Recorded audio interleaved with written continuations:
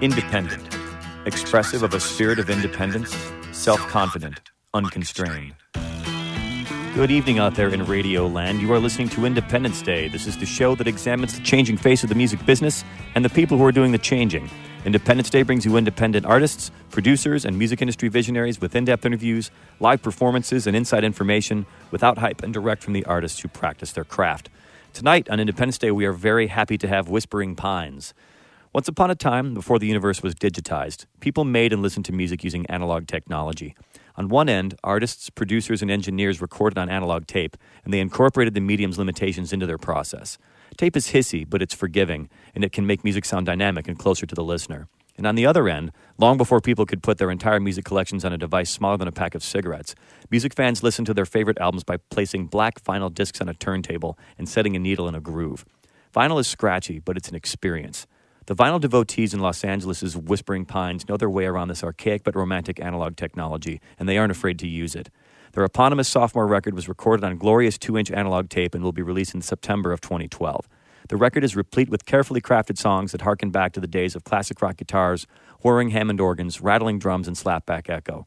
And if you close your eyes and listen, you can easily envision their names spinning around the middle of that black vinyl disc at 33 1/3 revolutions per minute. Welcome to Independence Day, Whispering Pines. Thank you. Thanks. It's great to have you guys here. Where you guys are LA based, but more specifically, what part of town? Most of us live in Echo Park area. Yeah. Dave Burden over here lives over in Venice. Yeah. And speaking of names, why don't we do that? I skipped the introduction part. Let's give everybody a chance to get to know who we're talking to here. Why don't we start over here with you, sir? Hi, I'm Joe Bourdet. And you do what exactly? I play electric guitar mostly, acoustic guitar, and slide. Slide guitar. And I sing. You slide on both acoustic and electric? I do, mostly on electric, and today on electric. Yeah, slide's a challenge, man. We're going to get to that in a little bit, but let's meet the rest of this band first and foremost. Next. Hi, how's it going? I'm David Burden. I play harmonica and I sing. Yeah, and I love your case, man. I wish I could. I'm going to take a picture of this case and put it up on our site. This guy gave me the case, actually. My old case got snaked out of my truck, so yeah. He was nice enough to give me a hand-me-down. So. I had a vintage tweed suitcase that I kept all my pedals in for years and years until it just, like the Bluesmobile, it just imploded after years and years of gigs. But it's so cool. Old vintage makeup cases are the ideal road gear. Yeah. And so while you're talking, who are you? Dave Bain, play guitar, keyboards. I think I did do a little mandolin on this record, but mostly guitar, keyboards. Yeah, Wurlitzer, and Hammond organ. Yeah, when you play keys, you're not talking like Korg M1. You're talking actually the real deal stuff, pretty much, right? Well, in that live setting, unfortunately, I have to use a improvised tool, the Nord Electro. Which, that's a great way to go. But of course, live. With recording, Hammond organ. Of course, Joe Bourdet over here is a crafty guy with speakers and various amp equipment, so he crafted a Leslie speaker, or fixed up an old Leslie speaker that came out of a Gulbranson President. Okay. Yeah. Came out of something. So so we kind of mixed it up. I think this record we did stuff with a couple of different Hammond organs, a Hammond B3 with a classic full-size Leslie. Yeah. Then we did some other stuff with an M3 using Joe's modded Leslie, which has like a completely different sound, the Leslie speaker being the rotor speaker. It had a much what we're talking about here, let me jump in for just a second, I'm sorry, but the Leslie speaker is like a rotating speaker cabinet that a guy, what was his first name, something Leslie? David Leslie? I don't remember. I should know this. I should know this. I'm embarrassed. In any case, he made this speaker to go along with the Hammond organ to emulate the beats in the air of a pipe organ. Because the original Hammond organ was to emulate a pipe organ. All those drawbars emulate stops, but they couldn't get it. It sounded very bland and plain. So this guy from Leslie invented this rotating speaker technology, but that's, everybody started misusing it just to make it sound really cool and overdriving, and that started in the 50s and 60s, and it's like a classic rock and roll sound. Oh, absolutely. I mean, Booker T is probably, he used an M3, but he's probably popularized it. Of course, Greg Allman Benmont Tench. Yeah, Benmont. Yeah, in an even more modern context. Yeah, Benmont Tench. Indeed. But so it's a beautiful thing, you know. Yeah, I worship at the altar of Benmont. Yeah. If I ever have a son, I'm going to name him Benmont. We got to play with him. We actually played with Yeah, him. that's cool. One time. And his name is actually Benjamin Mont. Is it Montmorency? It's like this weird, crazy middle name, and they just combine the two. Anyway, Another detail we little don't detail have. about Benmont Tench. In any case, we've got one other person to meet over here. Tell us who you are. All right, my name's Joe Zabilski. I play drums and percussion. Joe Zabilski. That's how we'd say it if we were in. I just came back from Chicago, so That's a great Polish name, yeah, isn't it? Yeah, we're gonna go down after the game. We're gonna get a Polish. Anyway, it's a type of sausage. Taking some polka. Exactly, taking some polka. I have accordions, counts. So anyway, now that we've met you guys, I'd like to give everyone a little taste of what you're all about musically speaking. You've got this new record. It's an eponymous record, which is named after the band Whispering Pines. It's coming out in September, the 18th of September. And there's going to be some kind of CD release gig, but you guys are still working on that. So as soon as we know, we'll relay that to everybody. But this is the track. It's called Sunrise to Sunset. It takes place on this. I love how you guys have this sequenced, like side A, side B. I do that on all my records. That's our tradition. Yeah, I've done that in everything I've ever done. I always do it that way. So let's hear what this is all about, and we'll come back. I'll talk to you guys some more.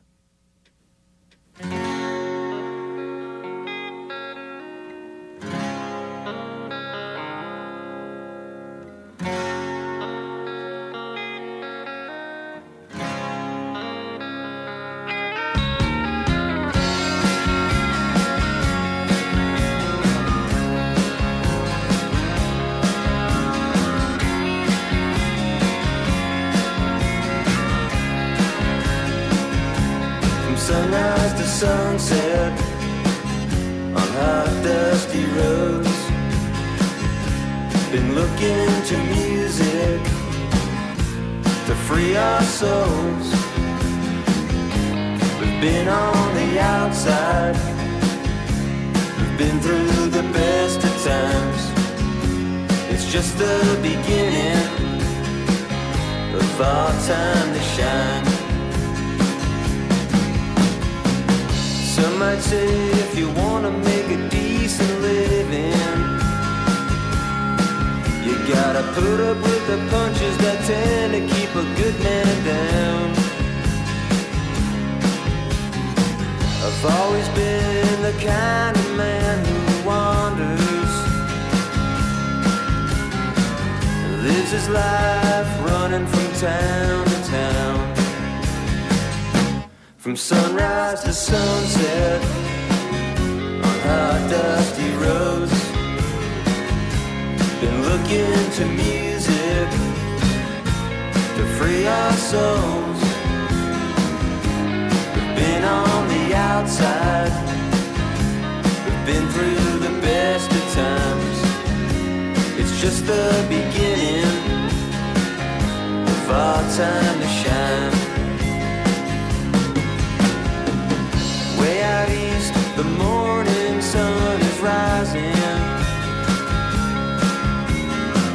and in the west, the moon is sinking from the sky. Somewhere between the sun and moon is our answer.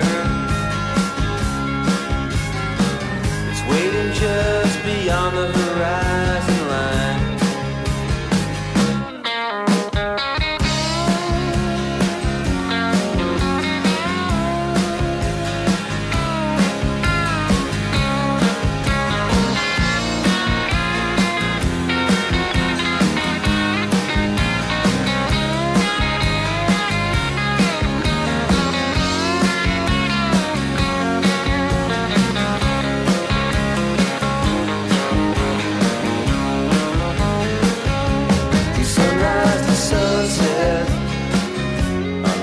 Dusty roads.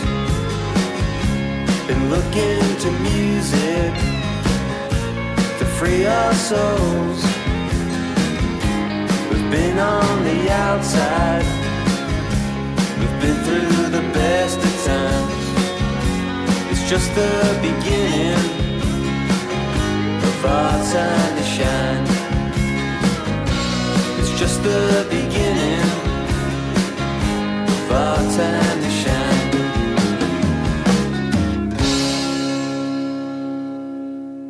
Hello out there. My name is Joe Armstrong. You are listening to Independence Day. This is the show that talks about musicians and what it's like to be a musician in the new millennium after all these changes that have taken place. And they keep taking place, man. The old model's gone, but there is no new model. So this is what we're doing the best we can. I have the band Whispering Pines with me in here tonight, and they are fantastic.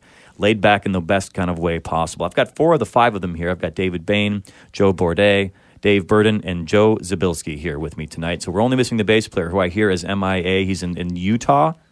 Is that correct? Well, he's en route to Montana. Okay. En route to Calgary. We know for a fact he is in Salt Lake City or nearabouts because he's been currently texting. He's looking for a place to drink in a dry county. Yeah, you can get yourself in a tough situation in Utah. At least they changed their laws recently. Up until last year, you'd go to a bar and you'd have to pay a membership fee, which is essentially just a different way to do a cover charge. But because of the way their laws are made, you can't go drink at a club, or at least you couldn't, unless you were a member of that club.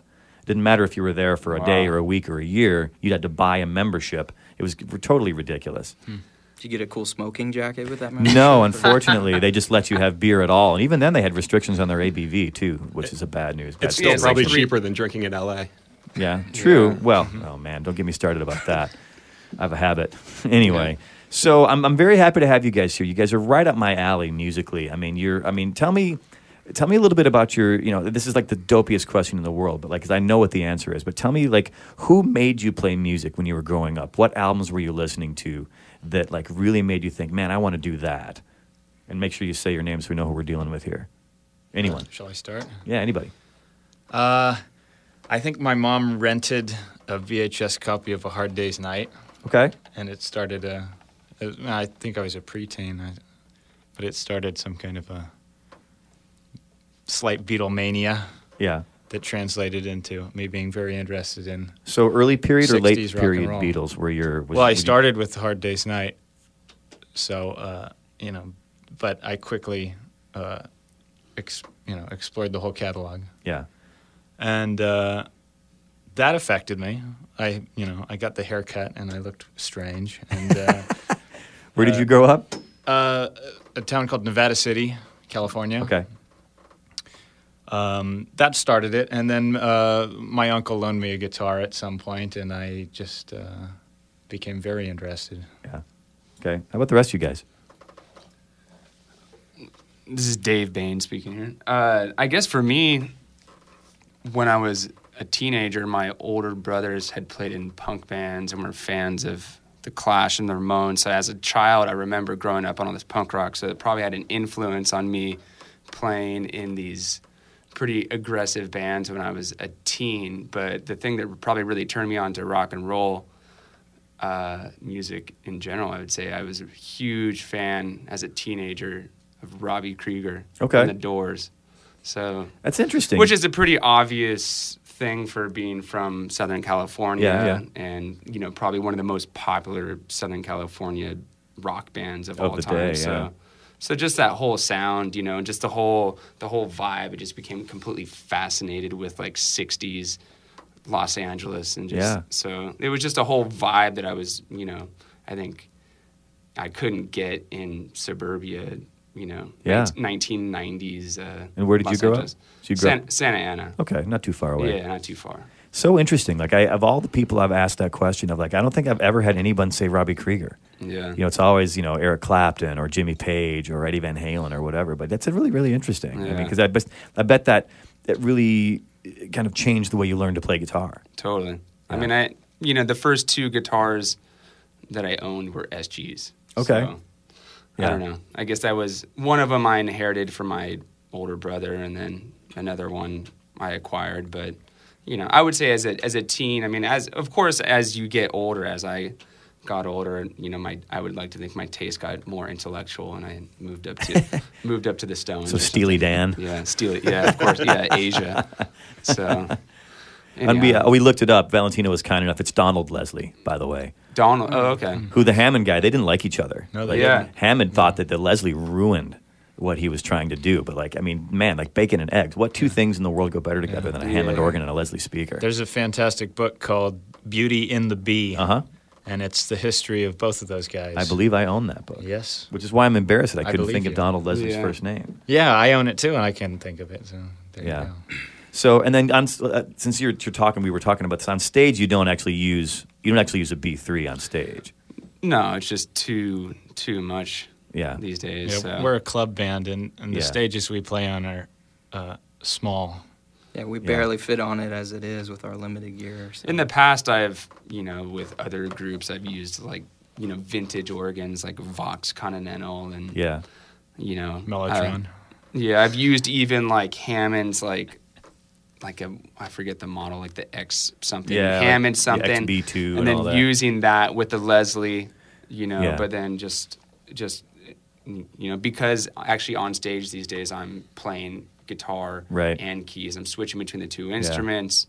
It's just easier. So do you just go direct then? I mean, this is like a funny inside baseball question because some of my favorite players will use like a motion sound amp that has it's kind of like an imitation Leslie or something like that. Or you just go direct. Well, the Nord has Like a essentially Leslie modeling, so it has Yeah. like rotary speaker modeling, and then the whole idea about a Leslie is that it's kind of throwing the sound all over the place. So the Right. ideal way to use the Nord, even though it's an unfortunate instrument, is to run it. Is to what? I'm sorry. Is to run it in stereo. There Right. goes your So that you- sponsorship, man. Yeah, sorry, Yeah. Nord. We call We'll never make it in Sweden now. the musicians' way to refer to a Nord is the nerd Yeah. electro. Yeah, the So- thing is though, it totally raised the bar. Yeah. It's kind of like what Mackie did for little mixers. And Like, it's nothing to say anything about the sound. It's just the appearance of it. Yeah. And the appearance. they have to make it so dopey looking. Yeah.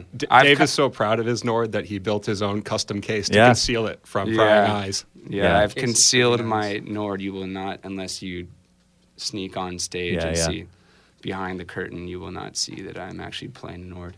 Yeah. It looks like I'm playing my own custom handmade Hammond that I Yeah. built in my You know, garage. rock and roll's a visual medium. That makes total sense Yeah. to me. I mean, they spend all this time to make guitars look really cool, sunburst and, all the various really cool classic guitars. And then even keyboards back in the day Yeah. had like a style thing. Yeah. And then all of a sudden in the 90s or something with the synthesizer and then all these, new Yeah. technologies, it's like, style to the instrument just completely went out the well, door. plus I think are they Swedish? Or are Yeah, they, they're sweet. I mean- what do they know about design? Yeah. Anyway, They're yeah, trying. but They're trying But don't stylistically. we don't have a symbol. No, they did a bad job. Like they do such a good job with everything Yeah, else, yeah, but they of did course. a terrible job Yeah. with It's that. organ. red. It's red. What else? red. It What have else to, is did there it have say to be about red? Yeah. Anyway, all right. I digress a little bit. So let's just get real quick with the other two guys. Like, what made you get into music? This is Dave here. Oh man, this is David Burden. I have really fond memories of my dad coming home from work, and bringing home buddies, and we had a pool table in our living room. It used to enrage my mom. I was going to say, I bet your mother loved that. Yeah, she didn't like that, but it was a pool table in the middle of the living room. We had our turntable there. It was kind of my dad's playground right there, and he'd come home after work. He was an engineer. He worked at the power plant. I grew up in Phoenix, Okay. On the west edge of Phoenix in Arizona, and they'd come home and listen to all kinds of great records. And just like Dave, growing up in the desert, I was definitely a punk rocker as a teenager, but the memories of my dad listened to Exile on Main Street and Muswell Hillbillies and all kinds of awesome classic rock bands, Yeah. The Who and Hendrix and just whatever, great records. And just having fun with his buddies, shooting pool, drinking a couple beers, just having fun and relaxing after a day. That was always a huge influence on me, and it's kind of come full circle. That's the music that I'm interested in. So. There's a really rich tradition. The guys from Uncle Tupelo started off they were into the Minutemen. And they were into punk bands. So their first stuff is really, really raw. But then they figured out that the rawest stuff available at all is country music. These people lived in the hollow with dirt floors. Right. Yeah. So they were they had real problems. Right. So that's what they turned to country music and found the rawest thing of all. And that's when they kind of kickstarted that whole alt country thing. It's always, you're always mining for the thing. It's I really like this guy. What was he into? And then you research this guy that you really dig, and you figure out, eventually you end up in some, Delta blues bar with some guy that no one's ever heard of or whatever. Music's all about history, and the Yeah. more you get into music, the more you get into the history Yeah. of music Right. and what your favorite people, Yeah. what influenced them, and of course you always go back and then and then you go forward, like what's, so. And that's the benefit. I mean, that's one of the benefits of doing this in 2012 is we have all of it. The history is accessible. Do a little bit of homework. And with the internet, it's all right there. Like, okay, I love the Jayhawks. Who did they like? Oh, they liked the Graham Parsons and the Louvin brothers. So go back and listen to the Louvin brothers. Oh, wow, that's really fantastic. Who did they really like? And it always, what's that band? Like Pandora. Every single band I put into Pandora goes back to Ben Harper. I have no idea why. No matter what band I put into Pandora, they think I love Ben Harper. And I really don't have anything against Ben Harper, but I find it annoying that like their algorithm always takes me to Ben Harper. Yeah. He plays a dobro, doesn't smacks of payola. Yeah. Yeah. What do you mean?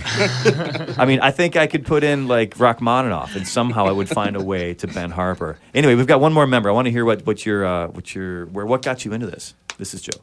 I started playing very, very young, so I have to admit it was Guns N' Roses' Appetite for Destruction. Okay. I had a drum set with massive power toms and a huge cowbell, oversized, very heavy cymbals. But one generally progresses from there when they steal their father's copy of Rolling Stone's Hot Rocks. Then you meet your punk rock buddies and get your Minor Threat. And then you mellow out in high school, and then it's Dinosaur Jr. and Neil Young on the way out from there. So that's kind of the progression. I love how articulate your progression is. Like it took Dave like 10 minutes to say his whole progression, which was very articulate as well. But I like how succinct yours is. Well, I went last. Yeah. Anyway, well, saving time for music. Let's hear you guys play a tune here. You guys have dragged your instruments out. I've got two Martins and a Fender and some harps and a snare drum. So I want to hear what you guys are all about. So what are you going to play for us? Right now we're going to play the song Georgia Highway. Okay. So, of course, we are playing... This song is actually an acoustic song off the record, but everything we'll be playing today will be acoustic takes on the record. I love it. I love it when bands can do that because I think it shows musical like adeptness, to be able to take because some people they can only do their music the one way, but bands who I think are really talented can reimagine things and then change things around. It's a living, breathing art form. We hope so. Yeah. Well, we're going to hear it in just a second. So, all right. So this is Whispering Pines with the track Georgia Highway.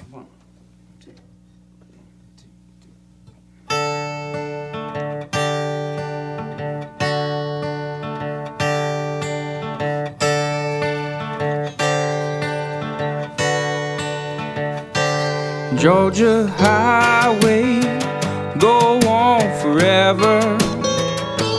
Don't you sink into the falling leaves of brown. How long till these old souls quit me? They'll grow heavy every time the sun set down. And the rain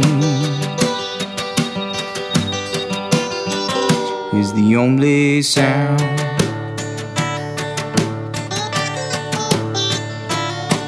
Not sure where this road's gonna take me. I'm just looking for a place to settle down. See the foothills glowing in the distance. It's getting harder to make the lines out on the ground. And the rain is the only sound.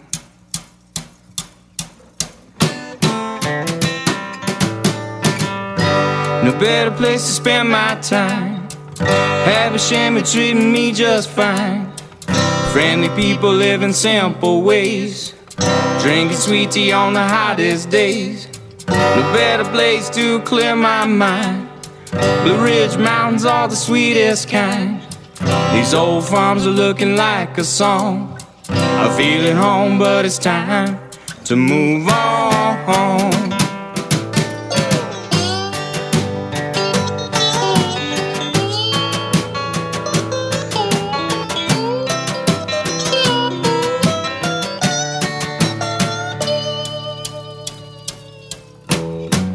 Gotta make a choice, take the north or southbound. There's a crossroads up ahead, goes either way. Georgia Highway, will you lead me to an answer? When and the state line's only 30 miles away. And the rain is the only sound. Still the rain is the only sound.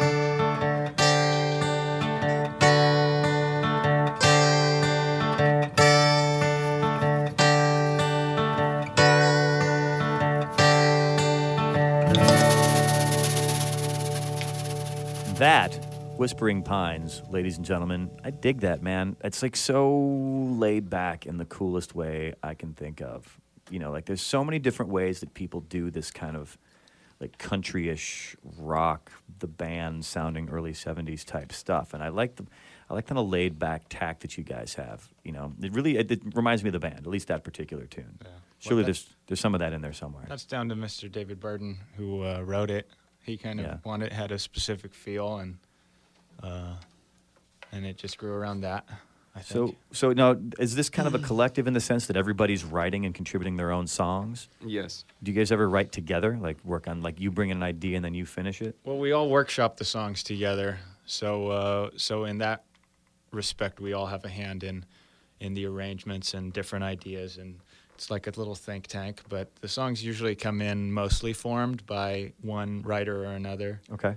Every once in a while, there's a co-write, but I think me and Brian, we're doing that early on, and since that time, not so much. I think we all come up with this stuff. Yeah. And when you're making set lists then, like how do you pick the songs based on the fact you've got so many writers? Because, I mean, you guys, there's so many bands that like have multiple writers, and then sooner or later someone starts to get, someone gets Ringo'd. We're very democratic. We're very democratic. Hey, quiet Ringo. Now we all work it out. We argue it out. We do a lot of debating in this band. Do you make lists when you play live shows, or do you just kind of go and we have set lists. Yeah. Okay. We used to be much more haphazard about it, and that occasionally was fantastic, but frequently ended up with us milling around on stage. Yeah. Well, sometimes this spontaneity of a show will kind of like force us to rethink the set, like mid-set, like, wow, this crowd is just really high energy. Yeah. We just need to just keep it chugging, you know? Yeah, well, you can always call an audible. I figure like better to have a list and not use it than the other way around. And like you said, I end up milling around on stage. I've been in a million audiences, and it's boring. Yeah. When the band's up there, like, you know, they're arguing about what song they're going to play. And like, I don't care, just play a song. Right. You know, you're not getting anywhere by bickering about it. Absolutely. So we try to be, you know, diligent about making an effective set list, but you know, we're learning those lessons. We won't lie. You know, we've had those few awkward moments where we're yelling at each other, like, let's play this song. No, let's play that song. As of now, it seems pretty well paced according to tempo, key, and who's singing the song. It seems to work a little bit better now. Yeah. Also, we're starting to really like performing some songs. Just kind of work better for being on stage, and the instrumentation that we end up using, and and how many, so we just gravitate. And how many writers do we have? 4 writers. 4. So on the album, whoever sings lead on the song is the songwriter. That's how we do it. It's cool. Like, this is the second time this band has come up. It's they're vinyl devotees as well. Drive-By Truckers, based out of Athens, Georgia. They're a band that had at one point I think they mostly have 2 guys. They had 3 for a while, and that was really, really interesting to like, because when I was first discovering them, you know, you don't know the band at all. You're just listening to the record, and you're thinking that doesn't sound like the same singer. Then there's another person. Like when there's 2, it's easier, I think. You know, it's like the Lennon or McCartney thing. It's like either A or B, and then the occasional Ringo song, you know, or George song. But with a band like that, you know, they were pretty much divided evenly throughout the course of a record. And that was really kind of like an interesting thing for you to wrap your ears around, to like get a feel for who does what, and like really get to know a band. Who brings in like the up-tempo tunes? Does it fall like that, or is it pretty much all over the map? It's all, I mean, I think it's pretty much all across the map. I mean, we all, of course, have pretty diverse tastes in music, so as far as influences for writing certain tunes, it's, you know, it's like, for me, I know I definitely have stuff that's like, you know, very simple, up-tempo stuff, and then other times I'm trying to, you know, naturally, you know, go into something like a softer, more maybe finger-picking based thing, or something. So it would be completely influenced by, say, an instrument or something like a soul music with a Hammond organ versus like acoustic folk music with a. So. If anybody has a pretty consistent style, this is David Burden talking. I think it would probably be Brian. In my opinion, Brian's right. Don't you think? Who's not here? Brian's not here today. Brian's the solid gold soft rocker in the band for sure. I think AM Gold. Yeah. I call him solid gold. Solid gold. Lots of Jackson Brown. Yeah. He's Todd Rundgren and that kind of stuff. And then when someone brings in a song, how much creative license does the person as the writer get to say? Did you then make suggestions? Like if you bring in a song, do you say, well, I think maybe this should have Wurlitzer, or maybe this should have B3, or this should have whatever? Or is it pretty much just you bring it in and everyone kind of pieces their own thing together? I think the writer really has final say and maybe veto power. I mean, we haven't really discussed this. It's just how it kind of works out. But everybody kind of sees...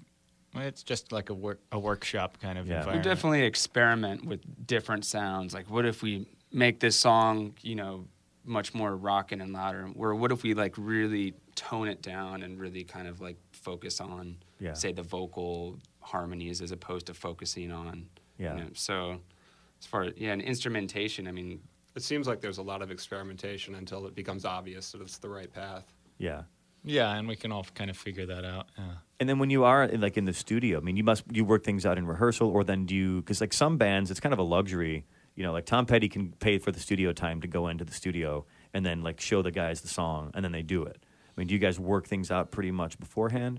I mean, knowing that we were going to go in and record onto tape, which nowadays is much more expensive than just doing a Pro Tools studio. Totally. It's like it's a committed process to go to tape. So, surprisingly, we did do a bit of experimentation in the studio, with some input from some friends. But for the most part, I think we tried to like pre-rehearse things. Yeah. And so, of course, when you listen back, it always creates, new interests and sounds, and makes you want to experiment by adding layers.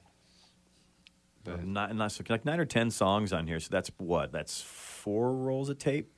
Or is that 3 rolls? 3. We had 3 reels, Yeah, because that's the thing. Once upon a time, like last time I recorded on analog tape was the 90s, I'm embarrassed to admit.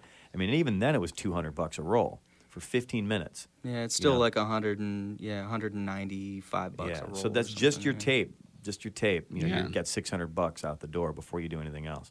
But that's cool, man. I honestly, I totally admire your devotion to this technology, because I think it really comes across on your record.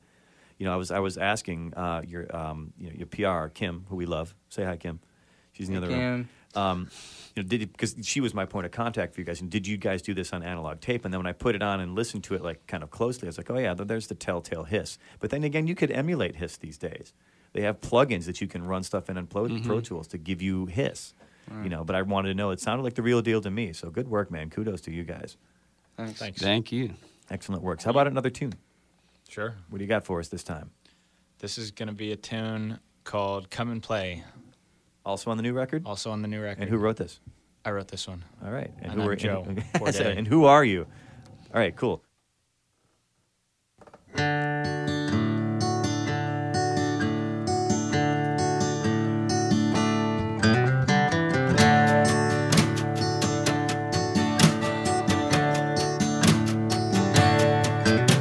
You're looking at me, but your eyes don't betray a thing you're saying. But I know that your aim is true. You'd shoot me right over the moon, and I'm a flying fool. You're a deep-feeling woman, and I can't tell what you're thinking. Well, but I'm happy if you feel that way. I wouldn't have it any other way. Now that I know your game, it's all I want to play.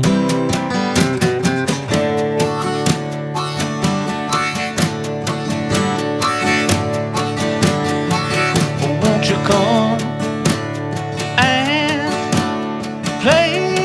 And don't while the time away.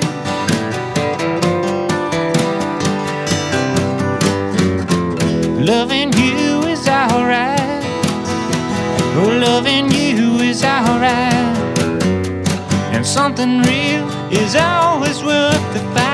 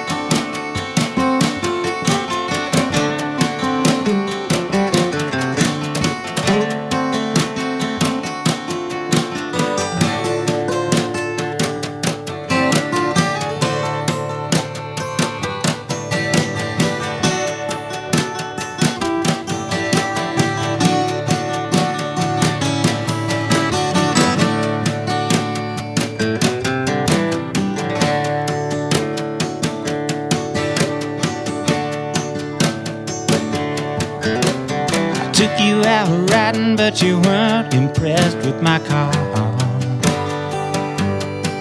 Until I played my Fender guitar, I knew we were gonna go far when you told me that's fun. But when you're done, roll another one and bring it on home.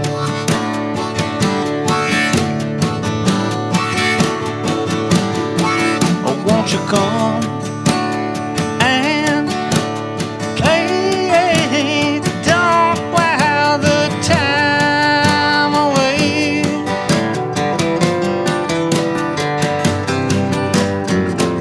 Loving you is alright. Well, loving you is alright. And something real is always worth the fight.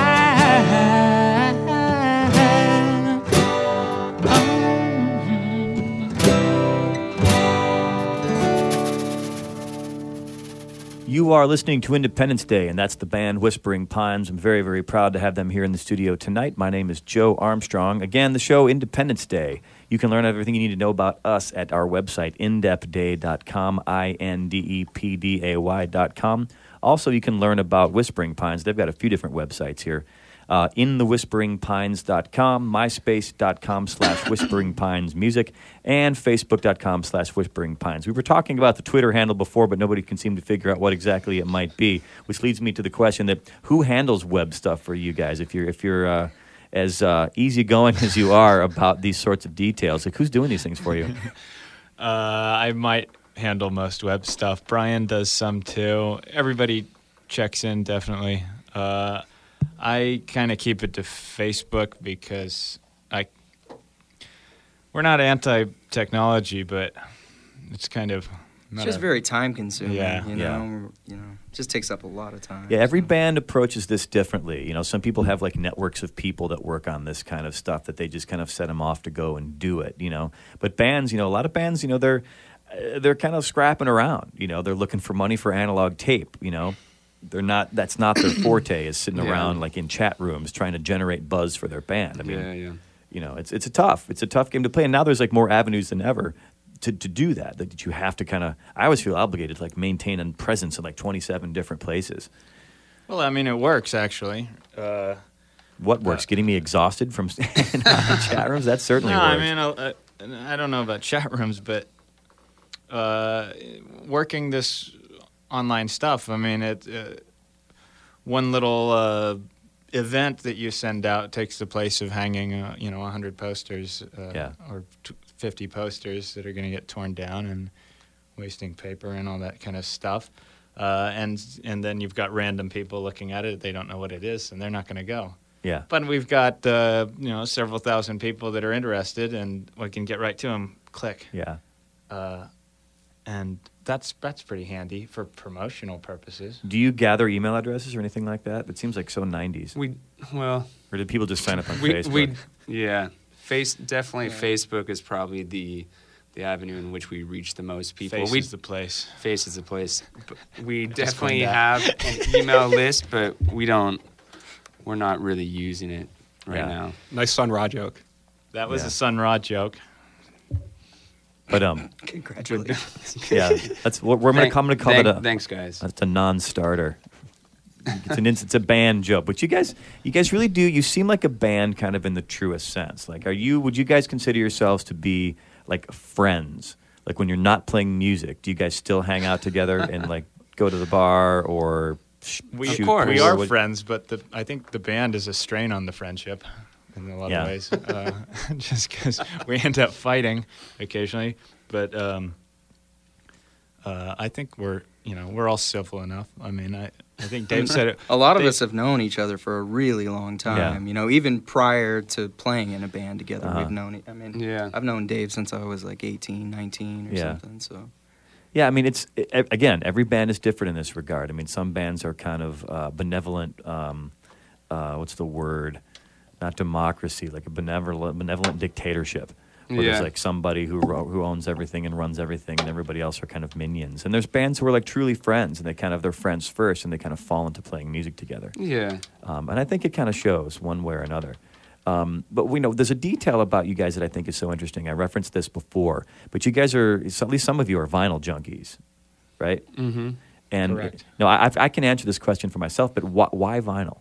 In your words, It just sounds better. Yeah. I think cheaper. It It sounds better.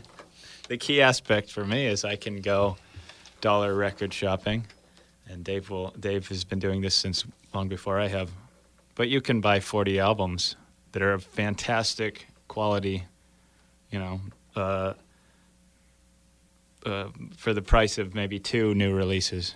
$20 a CD. And it kind of goes back to history too. I mean, as music fans, it's about the history of music and discovering music, and there's no better way than to discover it on the format in which music first met its initial audience. So, and that's just it. Vinyl discs are not that far removed from like the drum that Edison created. It's the same concept. It's just instead of a drum, it's a disc. So like that was the technology for 90 years, really, in essence.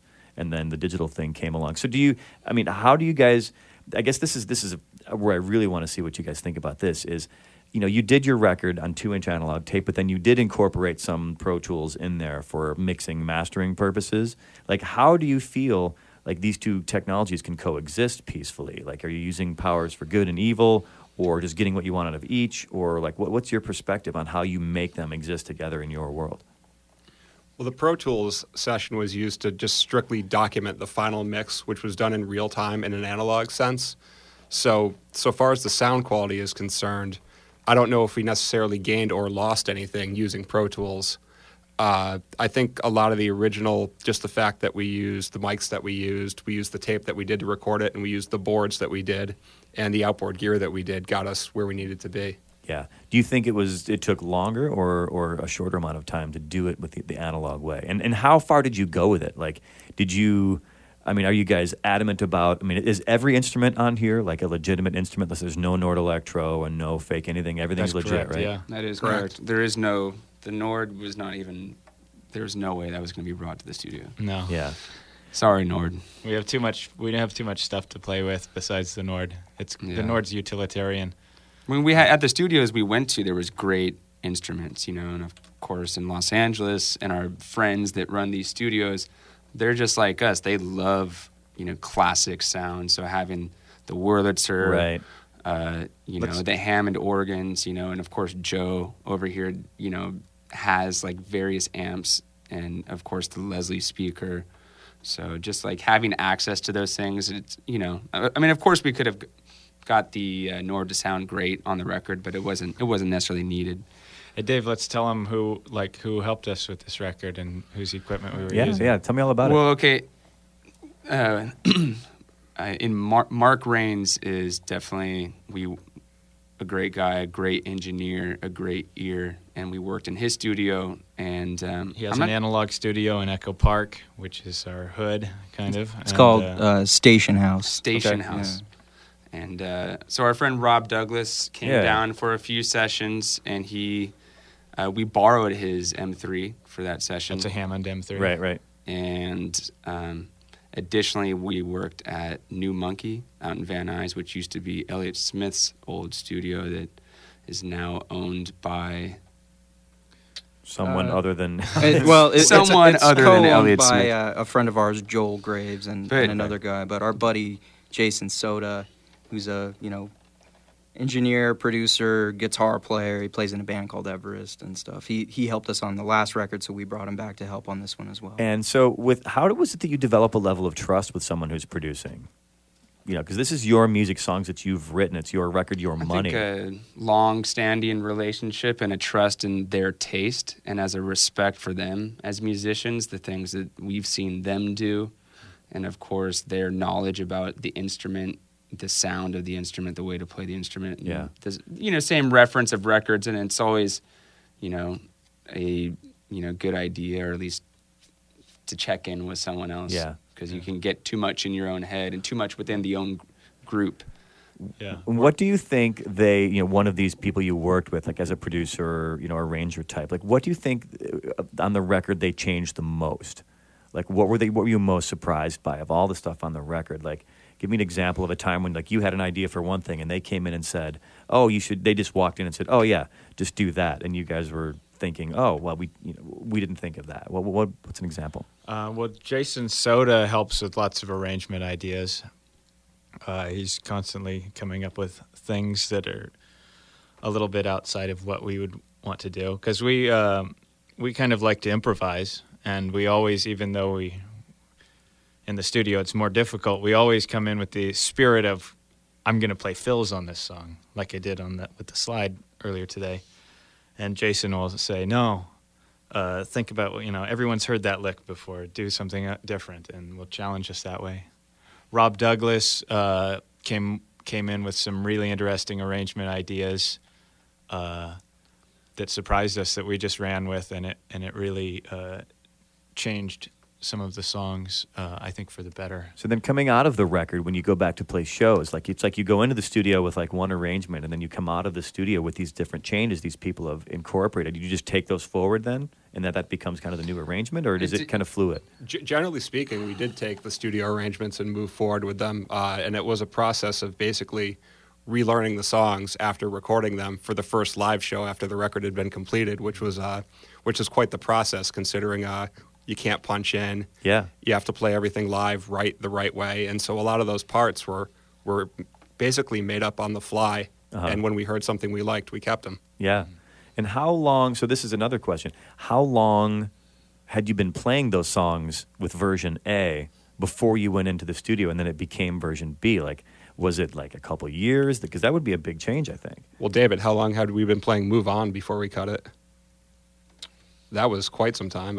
Yeah, that one probably the longest for sure. Yeah, probably a year. Okay, that's not too bad. Yeah. There wasn't that much time between the two, more time than we would have liked for sure, but it wasn't a huge span of time between recording the first and second record. But we did recut one of the first songs that we messed with, the Broken Spoke. Oh, yeah.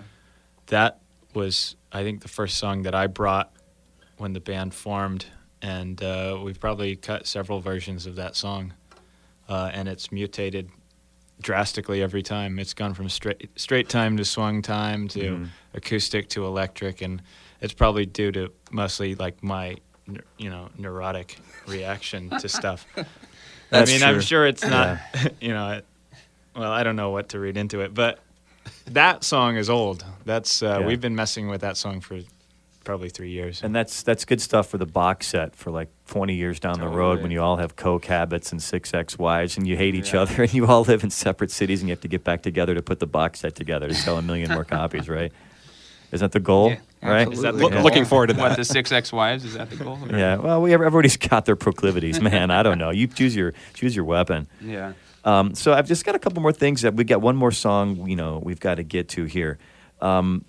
I'm looking at this album cover. I mean, this is something that people can't see out here, but like it fits into the name, the Whispering Pines. I mean, I can't tell. Is this a picture of Half Dome on here? Yeah. Up in that corner there? Yeah, those are pictures in Yosemite that I took. Okay. Because I'm a huge Yosemite junkie. I've already been up there once this year. I was on top of Half Dome just about a month ago. We were all there earlier this month. So the whole band. Yeah, you went together. We all hiked. It was we did a show up in near Mariposa at a festival called the Carter Ranch Music Festival. Yeah.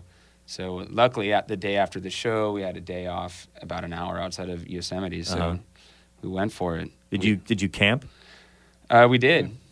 We did. We not in Yosemite. We camped outside near Mariposa. Okay. So, but we all hiked up, an adjacent hike of Nevada Falls. Yeah, I know it very well. Yeah. I love the pictures at the top of Nevada Falls. It says, stay out of the water, something like that. If you go over the fall, you will die. Notice It's that. true. That's no joke. You don't see, like, that's the thing. Like, usually, signs are usually kind of like that you see that, stay off the lawn, whatever. They're kind of light, like don't do this, don't do that, whatever, just like that song. But you don't really see that kind of like stern, you will die, definitive statement on a sign. Go ahead. Of all the ways to go out in the world, like I wouldn't mind that one. I'd go swimming in that river. I'll swim in that pond. I don't condone it. I do not condone it. But if I could choose, Joe, you got to go. There are worse How ways do you to want go. to do it?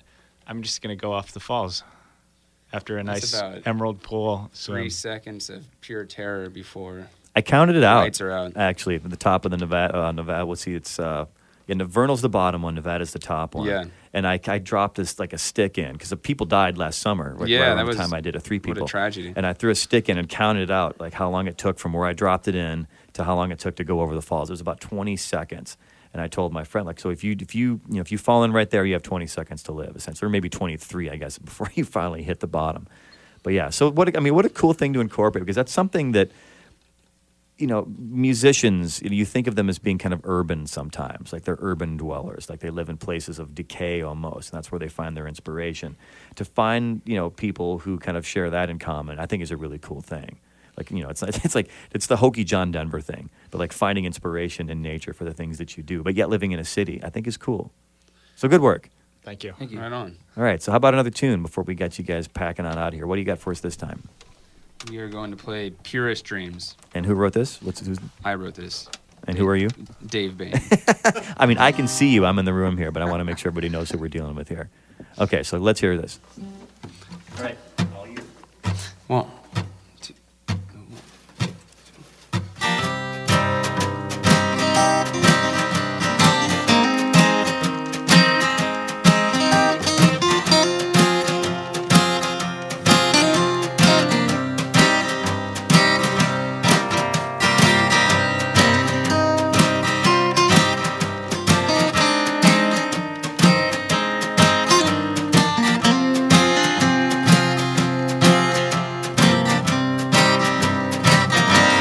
purest dream, the purest dream. You walked out that door, well, not looking back. But little did he know, or did he know, the trouble he'd find the other side. Wasn't quite an innocent soul to learn a thing or two. Regrets he had a few. The devil's fire and longing desire dragged him out again. But he didn't know where he was gone. Just a ragged drift rolling down the line. Wind in his sails, but no place in mind. But what was he gonna do when he falls from the mountain top and his world crumbles below? Lord knows he looked to you bail him out.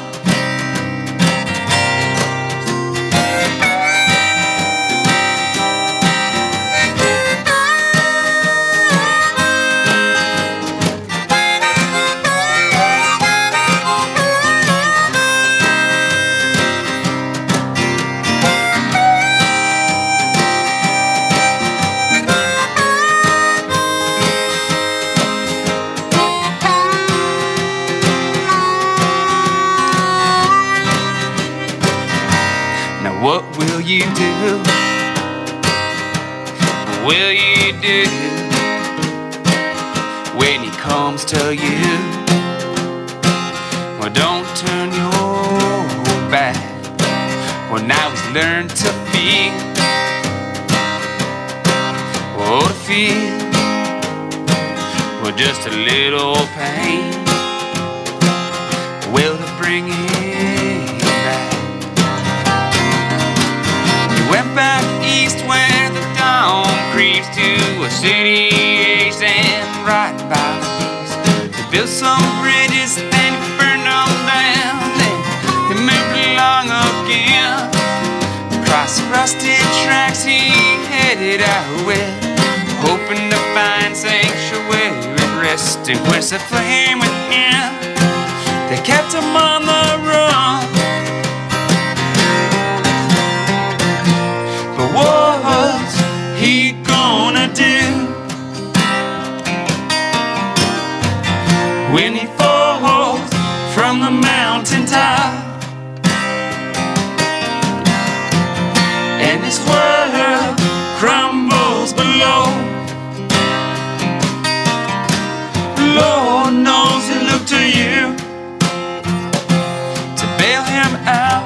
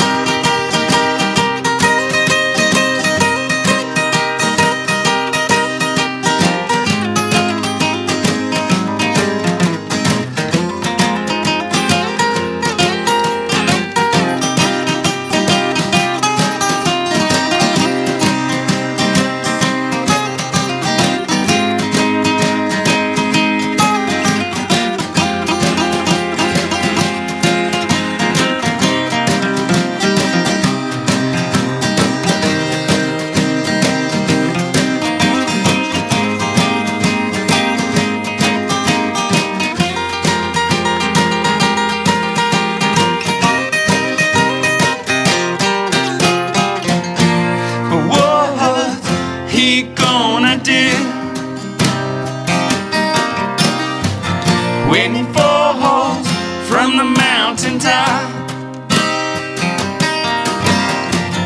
and his world crumbles below, Lord knows he looked to you. Lord knows he looked to you.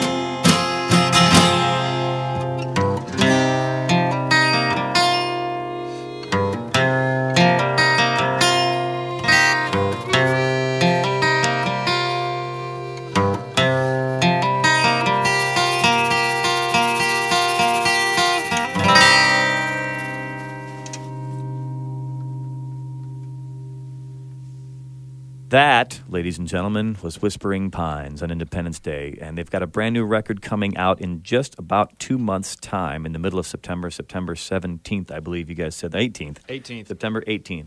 And it's actually an eponymous record. It's named after the band. It's my last question, I guess. Why name your second record after the band? I wish there was a great answer to that, but I'll tell the truth. We couldn't decide on a name. Yeah. We argued endlessly. That's tough, man. Fun. Yeah. That's where the democracy breaks down, I think, when it comes to a band, because that's something that that's your legacy, the stuff that you print on paper or music on disc, the stuff that's going forward, you're going to be distributing out to people. So that's where my thing, we had a hell of a time thinking of a band name before, when I did my last project, and we had endless discussions and we joke about this or that for years and years. Or months and months rather, and then we finally we went to the Red Lion, in is it Silver Lake, I guess, is where the red line is? Silver Lake, and Glendale. It's like, yeah, it's like we're going to the red line, and when we walk out this door, no matter what happens, if they're booting us out the door, we have to have a band name by the time we leave tonight. We came up with something. It worked? It worked. Good. Yeah, it was like the pressure cooker kind of did it. And it's on a giant plate of sausage and some Bach. The Red Lion is a musical place. Me and Josie met there. Oh, cool. Actually. Lots of history. Yeah. So much music in this town, man. Absolutely. I'm glad you guys are part of it. Well, thank you. Anyway, so Whispering Pines, like I said, you can learn about them. They've got a few different websites. InTheWhisperingPines.com is their main site. That's their flagship site. They're on the MySpace, they're on the Facebook, and they're on the Twitter if you can find them there.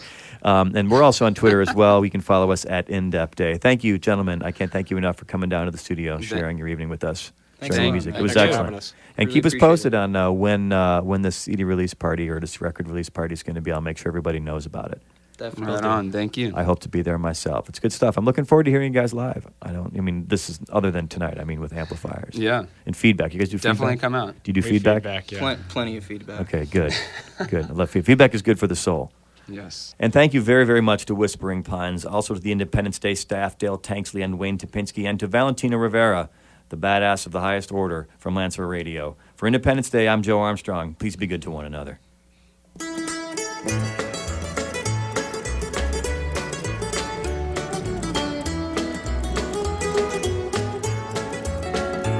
Do you fear this man's invention that they call atomic power? Are we all in great confusion? Do we know the time or hour when a terrible explosion may rain down upon our land, leaving horrible destruction, blotting out the works of man? Are you ready for that great atomic power? Will you rise and meet your Savior in the air? Will you shout or will you cry when the fire rains from on high? Are you ready